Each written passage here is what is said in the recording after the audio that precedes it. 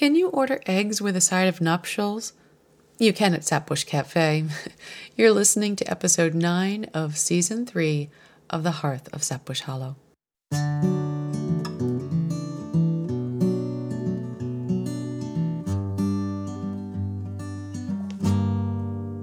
It was a cold, wild winter. You were sleeping on my shoulder. I was praying that the raging storm would stay a little longer. With your feet up on the dashboard of my summer dream in Westwood, I was hoping that we'd wake up to the softest of spring mornings, humming do do do do do do do do.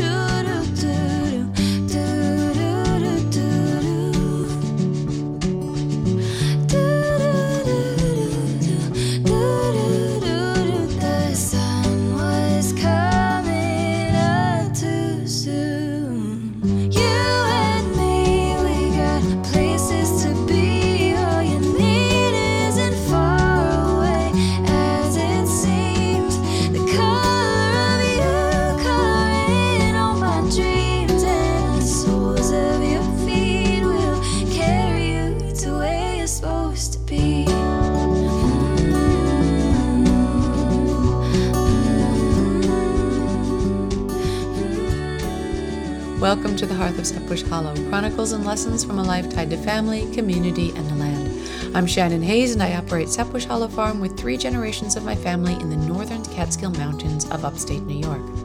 I'm the chef-owner of Sapbush Cafe, a farm-to-table and neighbor-to-neighbor experience, open Saturdays 9 to 2 in our tiny hamlet of West Fulton.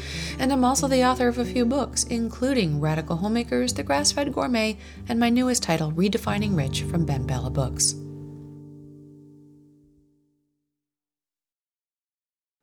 We planned our wedding in 4 phone calls in 2000. We didn't plan to elope. I was kind of into the whole marital industrial complex thing. My dreams and ideas were tied up in the symbolism of everything that mattered to Bob and me.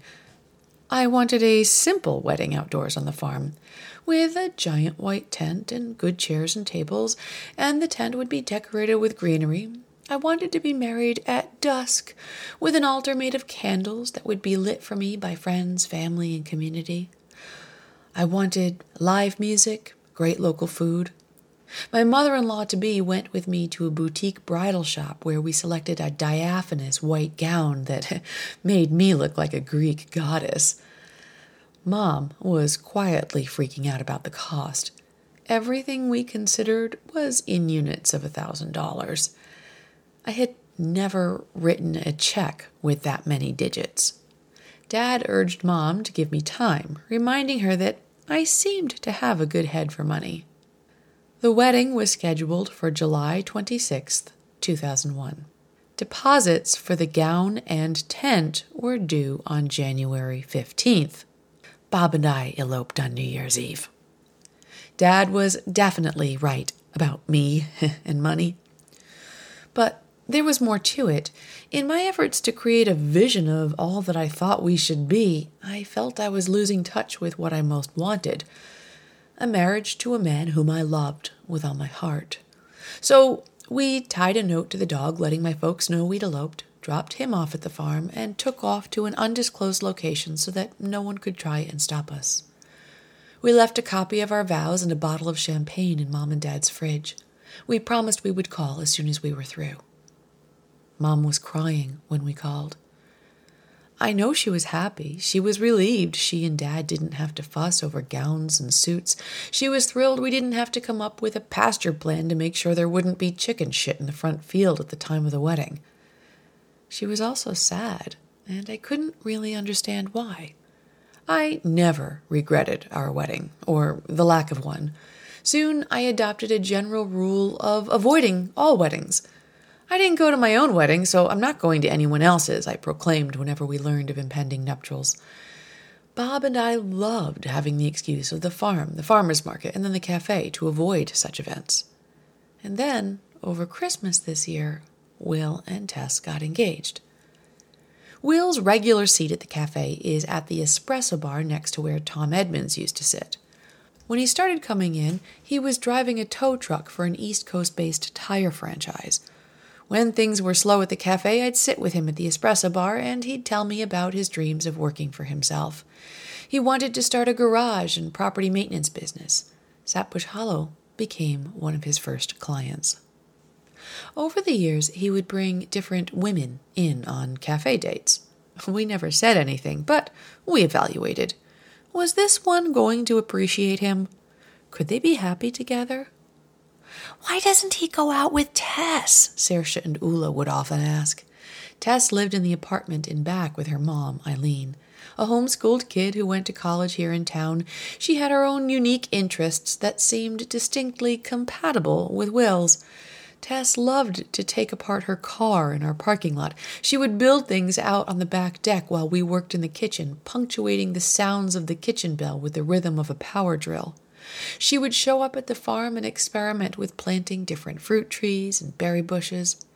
It was like she and Will were two pieces of a puzzle lost under a corner of carpet. Something about the cafe picture would be incomplete until they found each other. And eventually they did, and they planned a wedding for this summer, in a field across the creek from the cafe, with a tent. They asked me if we could cater. I know I don't do weddings, but since it was Will and Tess, I agreed. But sitting at the espresso bar one day a few weeks ago, they announced that, in light of the field's proximity to the shooter's house, they had abandoned the notion. They were looking for someone who could perform a private ceremony, maybe up by Looking Glass Pond. They weren't sure what they would do in the event of bad weather. "Get married here if you want," I half joked. I jerked my thumb at Corby sitting at the bar beside me. "She's licensed to marry people." "We could do that?" Will's face lit up. Corby nodded. "How many people would it be?" I asked. "Just our parents and us." I shrugged. "Sure, I'll cook breakfast." And that was the extent of the wedding planning. I know they said they didn't want any special arrangements made, but I felt like there should be something. I emailed Pat, an avid gardener who sits at table 4, wondering if she had anything that might be blooming. She dug up some ferns that needed to be transplanted, wrapped them in burlap, and brought them in. Bob and Mom gathered lilacs and apple blossoms and put them in mason jars. They arranged them around the fireplace in the corner of the cafe, then Saoirse festooned the area with lights. I made a little cake. Eileen brought in some fresh fruit to decorate it, and we grabbed 2 pieces of Mom's American Gothic-themed chess set to use as cake toppers. Last Saturday, around 11:30 in the morning, Will and Tess came in. He wore a vest, she wore a new dress, and carried a bouquet of roses. She left them on the table and went around back to knock on Eileen's door to let her know they were ready to get married. Corby polished off the last of her coffee and went to get dressed. And then some of Will and Tess's friends came. And then some other family members came. And then some customers came. Whether Will and Tess intended or not, there was suddenly a crowd for a very small but very real wedding. Well, we had to make one on the spot. I hung a sign on the door, "Closed early for a wedding." We found an extra tent and tables to spread people out across the patio. Inside, Bob, Jen, and Nate and the girls pushed all the tables to one side. They set up some chairs for folks who needed to sit. Everyone had lunch on the patio, then filed in. Tess and Will stood before our makeshift altar, and Corby performed a 6-minute ceremony. And darned if I didn't cry. I listened to Corby's words about the transformation we go through from lovers to spouses, and I thought about what a glorious journey it has been with my own partner. More than that, I thought how, in the face of so many struggles that are happening in our little town, in our country, in our world, this was an amazing gift. These 2 young people pledging their lives to each other here with their neighbors and family. And as much as I was happy to run away and elope, it was the first time I wrapped my head around why my mom cried.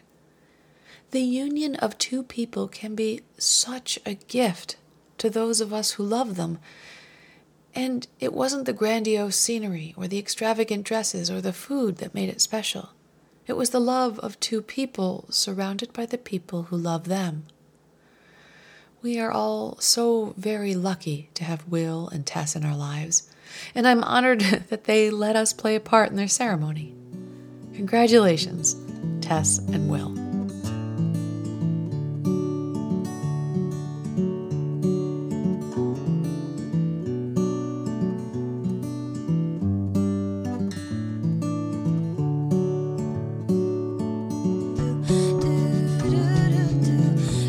Oh my goodness, summer's almost here. Sapbush Cafe is now open for the season every Saturday through December 24th from 9 a.m. till 2 p.m. Our online website, sapbushfarmstore.com, is stocked with our grass-fed and pastured meats, as well as wool bedding and yarn. You can also just drop by and visit our honor store any time of the day or night, located in the little red shed at the back of the cafe parking lot. Our farm-to-table retreat on Panther Creek and the Tetra site are already getting summer bookings. If you want to grab a slot to come hang out with us, you can link over to their Airbnb and Tetra listings on the Vacation Rental tab at sapbush.com. Also, I'm delighted to announce that Tibbetts House is now officially open and accepting reservations through Airbnb. It is located across from the cafe, a 3-bedroom house with a beautiful yard, views of our mountains, cozy fireplaces, and access to all our wonderful local food, hiking trails, and swimming holes. You can find it on Airbnb by searching for Tibbetts House of Sapbush Hollow Farm. If you want to follow us this year, please note we are no longer on social media. We're trying to make our lives more sane without it, and as I learn more about this, I will be reporting back to you over the course of the blogging and podcasting season. Instead, however, you can find us over on the blog at sapbush.com and keep track of farm happenings, my musings, and the weekly Prefix Cafe special. There you can also sign up for our digital weekly newsletter. If you enjoy the slower things in life, you can also join our snail mail list and get Ula's hand-drawn postcards with notices about special offers and our CSA program. You can even be entered in a drawing to win a free CSA pork share by emailing me at shannon@sapbush.com with your U.S. postal address. Even though we are not on social media, word is getting out about my newest book, Redefining Rich, which has been awarded an Axia Medal for Small Business and Entrepreneurship, and it was also just awarded a Nautilus Medal. If you want to practice some of the concepts, be sure to head over to the blog at sapbush.com, where you can download the free Redefining Rich workbook, which helps you work on your quality of life statement, identify true wealth and income streams, practice setting boundaries, and gives you exercises for helping your family and workday flow better. If you enjoyed this, please take a few minutes to leave a review. This helps other folks find my work. And please, share this podcast with friends and family. This really helps to get the ideas to spread. The Hearth of Sapbush Hollow podcast happens with the support of my patrons on Patreon. And this week, I would like to send a shout out to my patrons Rebecca Joyce and Rachel Gilkin. Thank you, folks. I could not do it without you. If you'd like to help support my work, you can do so for as little as $1 a month by hopping over to Patreon and looking up Shannon Hayes. In case you were wondering, this podcast was produced and edited by the sexiest man alive, my husband Bob Hooper, and the great music we're listening to comes to us from Emery. Thanks for listening, and have a great week.